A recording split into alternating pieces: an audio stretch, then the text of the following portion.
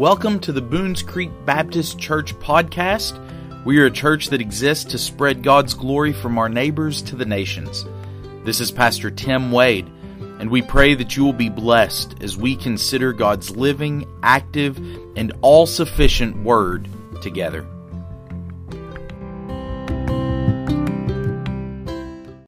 Well, today I would ask that you turn with me to Genesis chapter 2. Genesis chapter 2, beginning in verse 18, we're going to be considering today and next week God's good design for marriage. Now, it's hard, I think, for us to imagine a more important institution than marriage.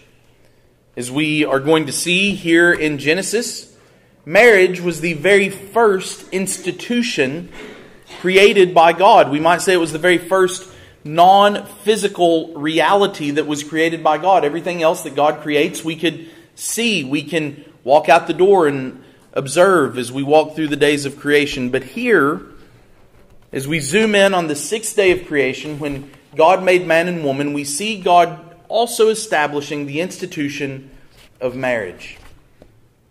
Marriage preceded the church. Marriage preceded governments. It preceded every other aspect of civilization. And in fact, I think we could argue that apart from marriage, none of those other institutions would exist. The church would not exist. Governments, civilizations would not exist. Marriage is the foundational institution upon which everything else is built. However, I don't think it takes us long to recognize that today, in the world in which we live, the institution of marriage is in serious trouble. For a long time in our society, the most significant indicator of the health of marriage in our society was the divorce rate. We watched year after year as the divorce rate continued to climb in our society. Interestingly, if you look back over the past decade or so, the divorce rate in America has actually declined, which we might think is good news. However, when we dig deeper into those numbers, what we find is that the decline in the divorce rate is likely explained by the fact that more and more people are simply choosing not to marry at all, to remain single, or simply as to move in with one another and live as a married couple. Our language and our culture that we're using is reflecting this as well. You'll notice that less and less in stores and even in cards that people send and on television and movies, less and less are people using terms like husband and wife. And they're exchanging those words for terms like partner. Further muddying these waters is our own government's embrace of same-sex marriage as having the same legal and moral status as heterosexual marriage. We're undergoing upheavals in our society even now about what it means even to be a man or a woman. And let me just say, if our society cannot define, if we've lost the ability to define what a man and a woman is, we have absolutely no hope of getting marriage right. And so I cannot think of a more foundational and important passage of Scripture than Genesis 2, 18 through 25. It's easy for us to recognize the problems all around us. But if we're to have any chance of turning the tide, any chance of proclaiming the truth of God's Word, any chance of passing down a biblical understanding of marriage to our children and our grandchildren, then we must understand God's good design for marriage.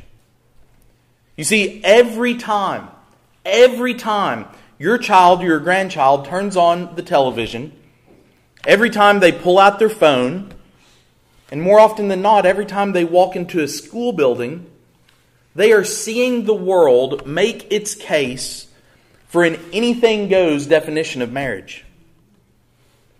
And if we're going to have any chance of passing down a biblical understanding of marriage to the next generation, then we must understand and also model what God intended marriage to be. If we fail in this area to understand this and model it, then it doesn't matter what we say. It doesn't matter, frankly, who we vote for, who we elect.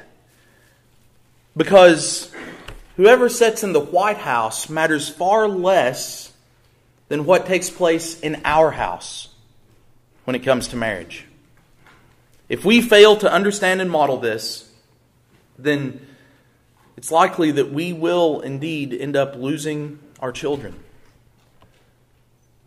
We will indeed lose our church if we cannot pass this down to the next generation. And so the stakes couldn't be any higher. So much hinges on getting this right.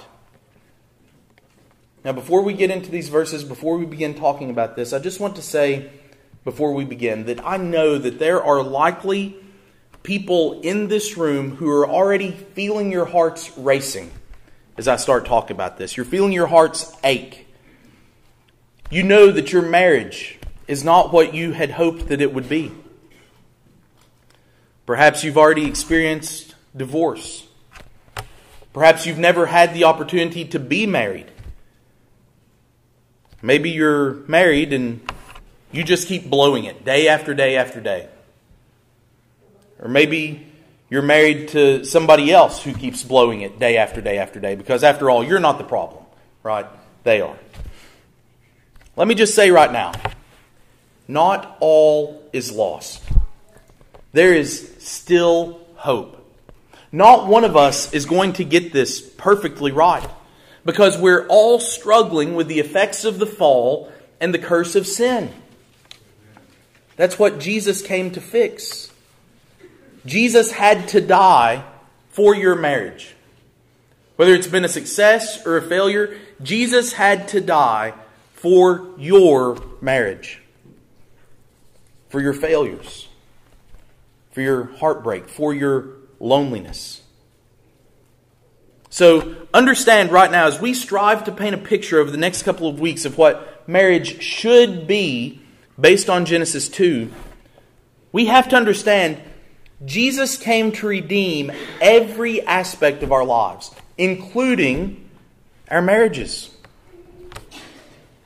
So whether you've been married for 50 plus years, whether you've been married and divorced, whether you're afraid you're headed for divorce right now, whether you're a young person who's hoping that one day you might be married, we all need to know and understand what God's good design for marriage really is. This text is not a weapon that's intended to beat people while they're down. This text is a gift that God has given us to show us the depths of His love in providing for us this good institution. It's a gift that's meant to show us that there is a better way. It's a gift that's meant to cut through all the confusion in our society. This text is a gift for your LGBT neighbors and co-workers and family members, because it shows them that the path to true joy, the path to true happiness and a fulfilled and gratifying life, lies in another direction from where they're heading. We want them as Christians. We should want all people, whether married, divorced, single, sexually confused, whatever it might be, our goal should be that for ourselves, for our friends, for our family, for our neighbors, that they experience the good gift that God intended for them. And so this text is meant to offer those who are hurting hope. It's meant to show what God's plan looks like and where we fall short of that plan, because we will fall short of that plan.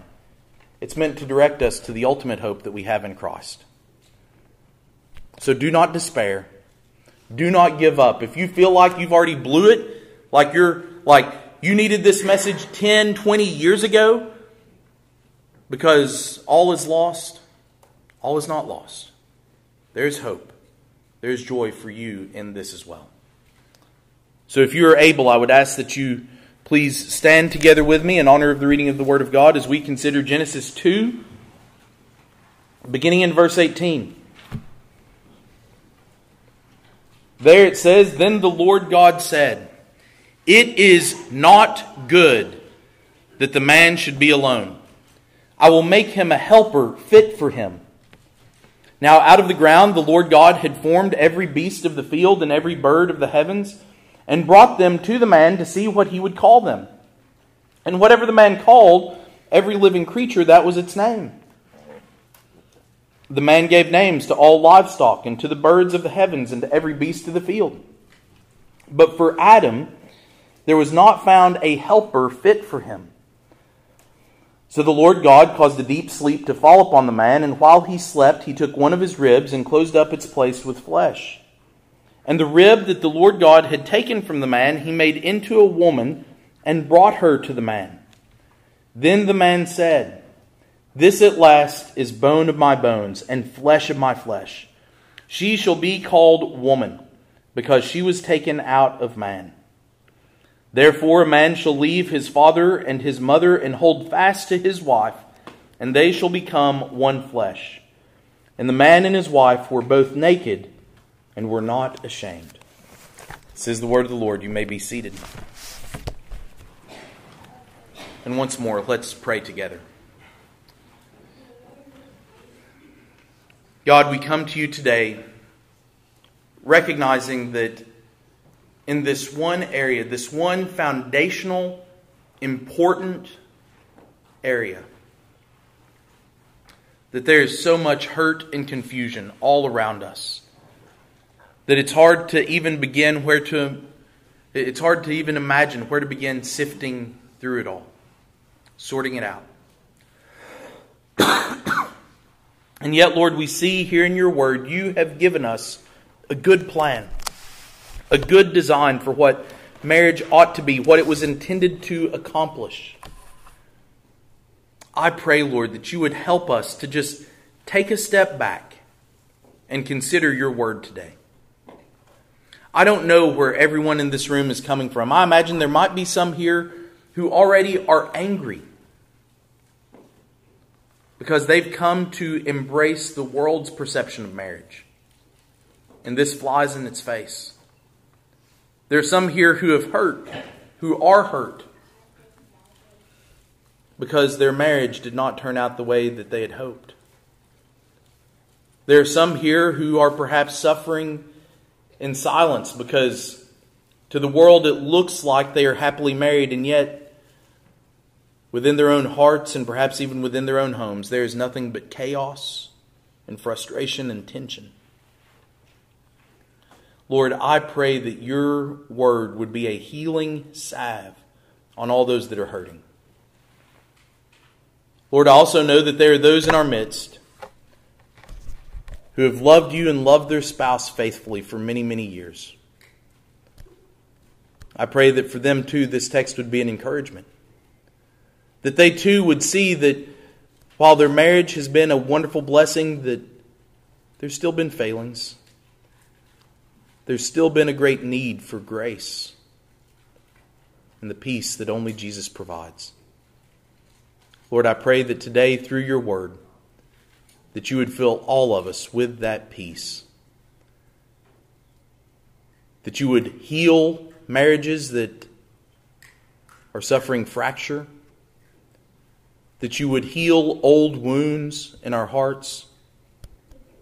And Lord, that you would bring us all into submission to Christ Jesus, knowing that that's where every healthy marriage begins. And so it's in his name that we pray. Amen. The first thing that I think we can see in this passage very clearly, based on God's own words, is that men and women are meant to cure one another's isolation. Men and women cure one another's isolation. You see, throughout the creation account that we read in chapter 1, up to this point, every single thing that God has made, He has declared to be good. Even the summary statement at the end of chapter 1, it was all very good. However, here in Genesis 2 in verse 18, God says something shocking.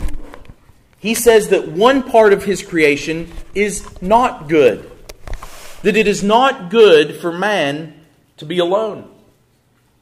At this point in the creation story, Adam has been made. We looked at him being formed from the dust of the earth last week. The animals exist around him, the plants that God has made, but there is no other creature like Adam. He is alone. In order to underscore this point, God provides a bit of an object lesson for Adam. You see, Adam's been placed in God's creation as steward of that creation, to care for all of the animals, all of the plants. And so God brings a number of these animals and He parades them in front of Adam.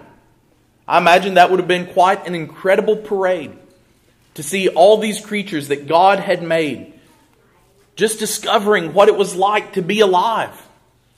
Seeing the elephants trumpet and the dogs jumping, all of these animals delighting in their existence. And so God brings them all in front of Adam. He parades them in front of him, and He gives Adam the task of naming these animals.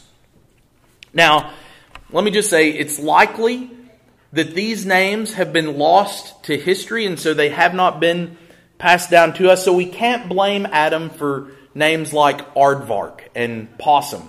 Right? That probably wasn't the name that he gave them originally, but nonetheless, God does this in order to show him his lack, his loneliness. Because coming in front of Adam, there would have been, elephants, something like an elephant.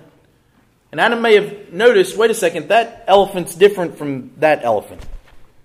There's different appendages that some of them have and some of them don't. That dog is different from that dog, and yet they're like each other. They're companions. They go together.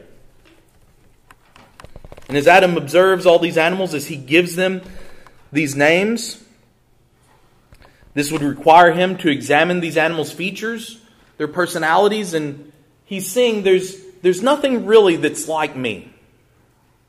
I'm one of a kind. Yeah, the cows and the horses, they both walk on four legs. They eat grass. There's similarities between them, but there's nothing that's like me. God does this to underscore Adam's loneliness.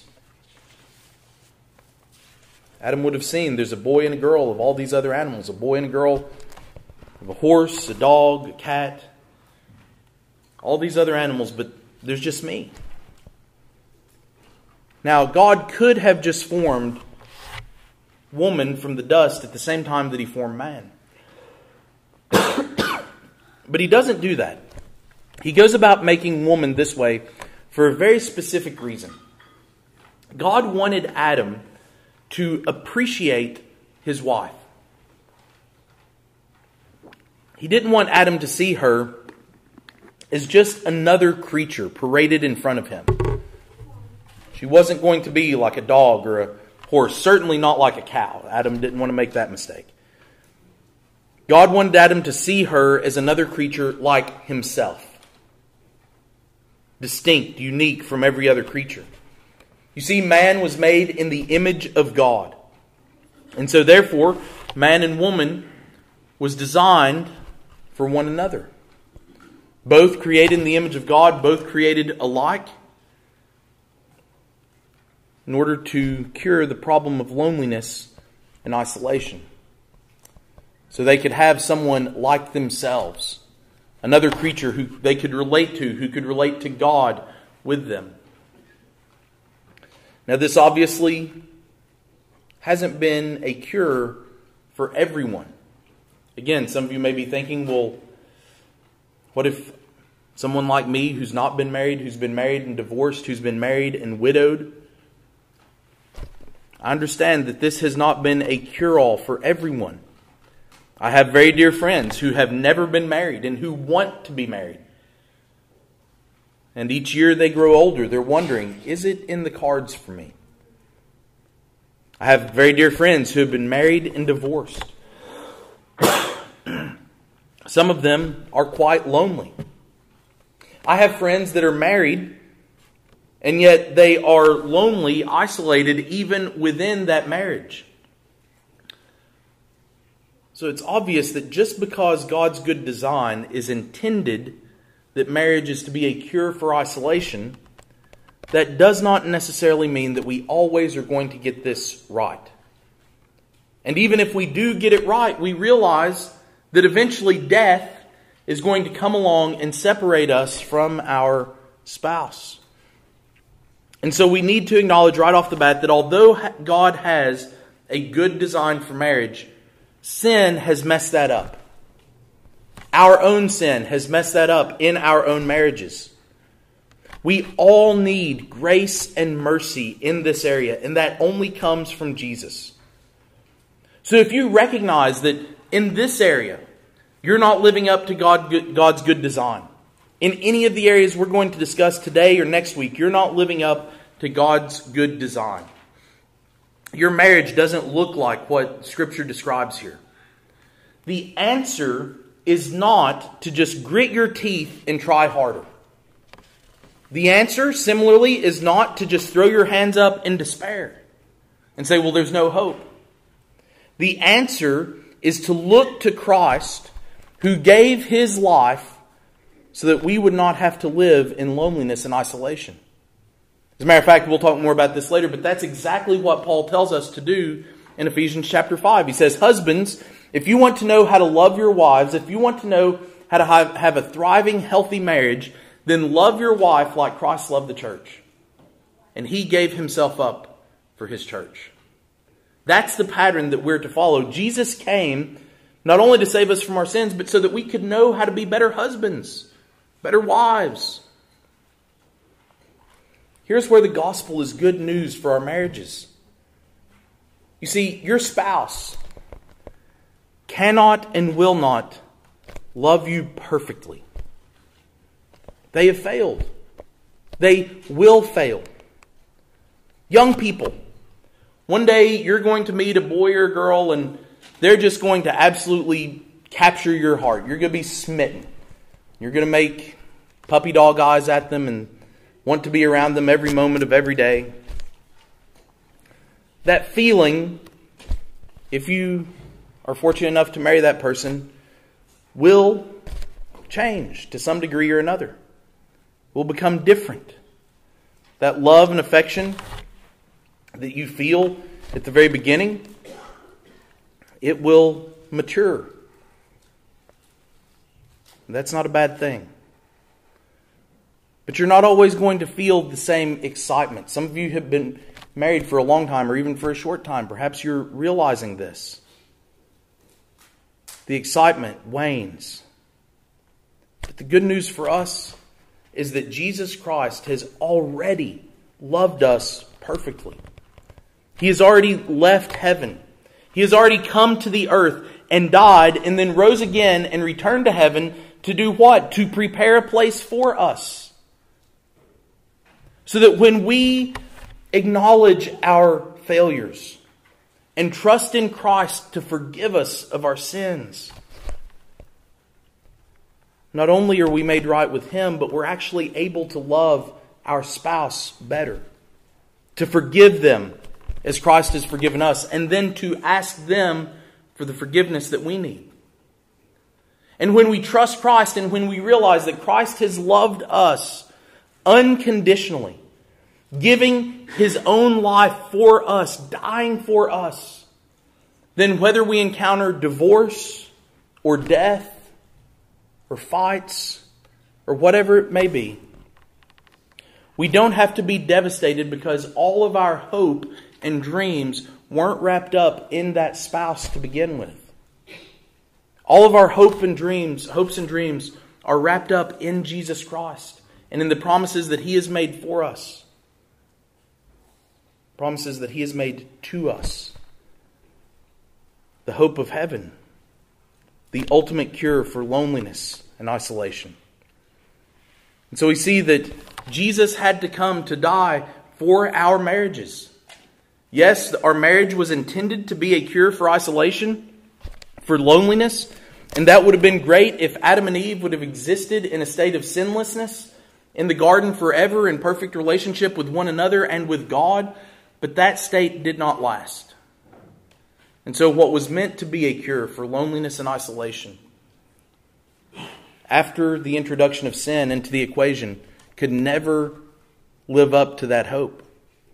Christ had to come to be our ultimate cure for loneliness and isolation. The second thing, though, that Genesis chapter 2 teaches us about God's good design for marriage is that men and women complement one another. Men and women complement one another. What we see here is that first, while Adam needed someone who was like him, God says a helper fit for him, someone who is like him, woman is also different from man. And that difference is important, so they can complement one another, so they can fill up what's lacking in one another. And so God creates Eve different from Adam while still being equal to him. She is like him, made in the image of God, but has distinct physical, mental, and emotional attributes that complement Adam's attributes as a man. To say something that's incredibly yet surprisingly controversial in our world today, let me just go on record as saying men and women are fundamentally different. And that difference is a good thing. There are certain attributes that seem to be baked into our very being. Men, by and large, tend to be protectors and providers. Women, by and large, tend to be nurturers and more compassionate. Now, that's not to say, obviously, that men cannot be compassionate, that women cannot provide. But generally speaking, we see men and women sort themselves along certain lines. There are distinct physical differences, not only in our reproductive organs, but in our muscles and our bone structures. Which is why, by the way, it's so egregious that our society is allowing men to compete against women in sports. As a father of daughters who love to compete, play sports, it's infuriating to think that one day all of their hard work and practice could come to nothing if they're forced to compete against young men whose bodies have developed differently. Our society is attempting in every way possible to just blur the lines between men and women, to flatten out the differences, to pretend as if those differences do not matter, to say that men and women are exactly the same in every way. But the Bible paints a very different picture. The Bible here shows us that women bring valuable assets to the table that are not found in men. Adam, by himself, as a man, was not capable of fulfilling all that God had in store for him. God said, "It is not good that man is alone." He needs a helper fit for him. Sam Alberry gave an example of this in the event we took the youth to a couple weeks ago. He said that there's a Fortune 500 company. It was actually called, I looked this up, the name of the company was Monolithic Power Systems. It's a Fortune 500 company, and in 2021, pardon me, just a couple of years ago, it was the only Fortune 500 company that had an all-male board of directors. And when that knowledge became public, I don't know who discovered this, but it became public that this company has an all-male board of directors. There's an outcry. They need representation from women on this board of directors. Now, imagine, what if that company would have put out a press release and they would have said, okay, we recognize there's a problem here. We don't have enough diversity of opinion. And so in order to solve this problem, we're going to add 10 more men to the board of directors. Would that have satisfied anyone? Would the outcry have said, okay, you solved this problem, good? Well, no. Because we recognize that men and women are inherently valuable because they bring something unique to the table. Women bring something unique to the table that men do not have.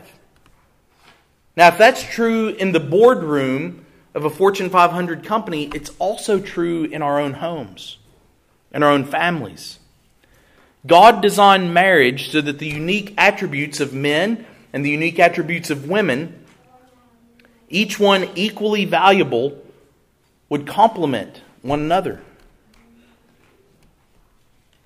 As we read this, some have taken issue with the way this is worded. Some have taken issue with the use of the term helper that God uses. God says, I will make a helper fit for him. As if God is making woman to be some sort of assistant, a glorified secretary to Adam. But when we look at this word, we see that that's not the case at all. In fact, when you read through the Bible, who do you think that the word helper is applied to and used to describe more than anyone else? God uses the term helper to describe himself more than anyone else in Scripture. In Exodus chapter 18, verse 4, we're actually told that Moses, the one who wrote these words, named his own son Eleazar, which means, we're told, God is my help. In Psalm 115, verses 9 through 11, Israel is exhorted, O Israel, trust in the Lord. He is their help and their shield. O house of Aaron, trust in the Lord. He is their help and their shield. You who fear the Lord, trust in the Lord. He is their help and their shield. It's the exact same word in Hebrew that's used here in Genesis 2. In each of these cases, the helper is actually the stronger and more powerful partner in the relationship. So do not think that the use of the word helper here in any way diminishes the woman's role. It's a word that God applies even to himself. The reality is that our culture, under the guise of feminism and advocating for women's rights, has actually worked to diminish the significance of women and their God-given dignity. God's initial command to the man and woman was twofold. They were to be fruitful and multiply and fill the earth, and then they were to subdue it and have dominion over it. Both of these commands, filling the earth and subduing the earth, require men and women to work cooperatively with one another. We don't need a biology class here to understand that without a man and a woman, a daddy and a mommy, you don't have babies. Right? You cannot fill the earth without men and women and their complementary roles. But even the second part of the command, to subdue the earth and exercise dominion over it, requires both men and women working together to accomplish God's purposes. The world, however, has sold women a lie. The world looks at this and says, you don't want that, women. You don't want that because if you follow those rules, that's going to relegate women to the kitchen, to the nursery. You're going to have to stay at home and live up to some 1950s Betty Crocker ideal of what women are supposed to be. But that's not at all the idea that God has whenever He creates Eve. He creates Eve for a dynamic, exciting existence. One that's filled with value and importance and significance. Yes, it is true that women often take a primary role in child rearing. But that's not a minimizing of a woman's role. I mean, what job could be more important? What job could have a greater significance in shaping the course of a society and the future generations of a family than nurturing and caring for children? But even beyond that, we see women praised in the Bible for securing an inheritance for their family, the daughters of Zelophehad. We see Jael in one of my favorite Bible stories, the book of Judges, driving a tent stake through the head of Sisera, bringing victory to the armies of God. We see Esther advocating for her people and saving the entire Jewish race. She didn't do that as a great warrior. She did that as a woman, using the faculties that God gave her to save her people. We see Ruth laboring to ensure the survival of her family and establishing the line of the Messiah. We see Miriam leading the people in worship after crossing the Red Sea. And we see humble Mary submitting herself to the will of the Lord in order to bring the Messiah into the world. Women, do not believe that just because your role is different, that just because your role is complementary to that of men, that it is any less important or any less exciting. Understand that God has made us unique for this purpose. He intends it for our good. God doesn't want you to be lonely and isolated. God doesn't want you to be without a helper. Marriage was intended to address those problems. But as we've already seen, we often sadly miss the mark. We don't love one another well enough. We selfishly pursue our own purposes and goals, rather than the complementary, unified goals that God would have us pursue. And even in the best marriages, we are separated by death and return to a state of loneliness and isolation.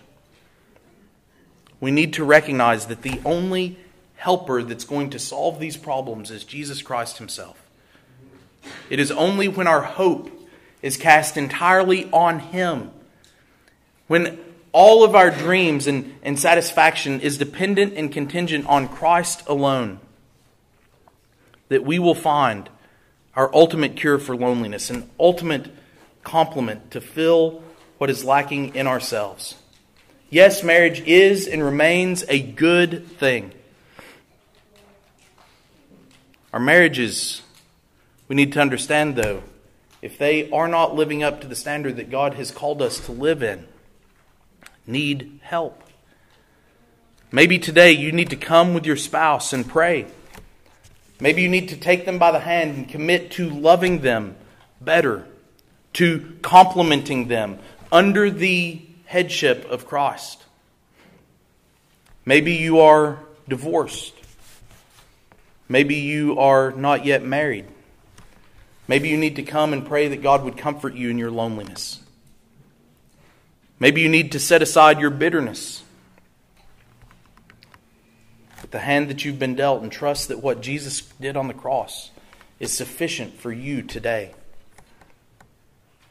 Maybe you need to talk to me about scheduling a time for counseling. My door is open. I love nothing better than sitting down with a couple and going through marriage counseling together. Because I know and have seen that when we strengthen our marriages, when our marriages are strong, then our families are strong, our church is stronger, and our community is stronger. Despite God's good design, we need to realize that our spouses are ultimately not enough. Every single one of us, whether happily married, unhappily married, single, widowed, divorced, we need to find our ultimate joy, our ultimate hope in Christ Jesus. And when we submit our lives to Him, we will find that He is our cure for loneliness. He is our helper. And He will enable us to better love our spouse, to better love our children, to better love singles and those around us. But it all starts with submitting ourselves to Christ. And so if you have not done so today, I would urge you, submit yourself to Christ. Look to Him to be your ultimate hope. Sometimes we put our spouses, we put too much pressure on them. We expect them to do too much for us, to meet all of our needs, to satisfy all of our longings. And indeed, if we were sinless, we might be able to do that. But we're not. We haven't been since the garden. So we need Jesus, every single one of us. No matter how good, no matter how bad your marriage has been, we all need Christ. It starts with Him. Let's pray. God, we come before you today grateful for the hope that we have in Jesus Christ. Even when our spouses let us down, even when we are the one that's letting our spouse down, we know that there is grace and mercy to be found at the cross. And so, Lord, today, I know that there's so much more that I would love to say about marriage. There's so much more that your word reveals about marriage. But I pray that what's been said today would not return void. I pray that you would begin using your word to heal and strengthen and mend our marriages and make them better, to make them stronger. Lord, help us to be faithful to pass down this ideal to our children. To not only tell them that this is what's expected, but to show them in our own homes, in our own lives. And Lord, for those who are here today and are heartbroken because of divorce or death or sin, Lord, I pray that you would comfort them. Comfort them with the sure knowledge of the love of Christ and His abiding presence with them. Remind them, Lord, they are not alone. Lord, if there is someone here who needs to come to know Christ for the very first time today, I pray that today would be the day that they do so, laying it all before Him and trusting them and trusting Him with their whole heart. It's in Jesus' name that I pray. Amen.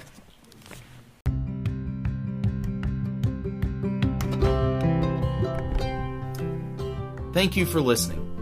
If you have questions about today's sermon or would like more information about Boones Creek Baptist Church, you can send us an email at boonescreekchurch@gmail.com, or you can give us a call at 859-263-5466. You can also find us online at www.boonescreekchurch.com. Thank you and have a blessed day.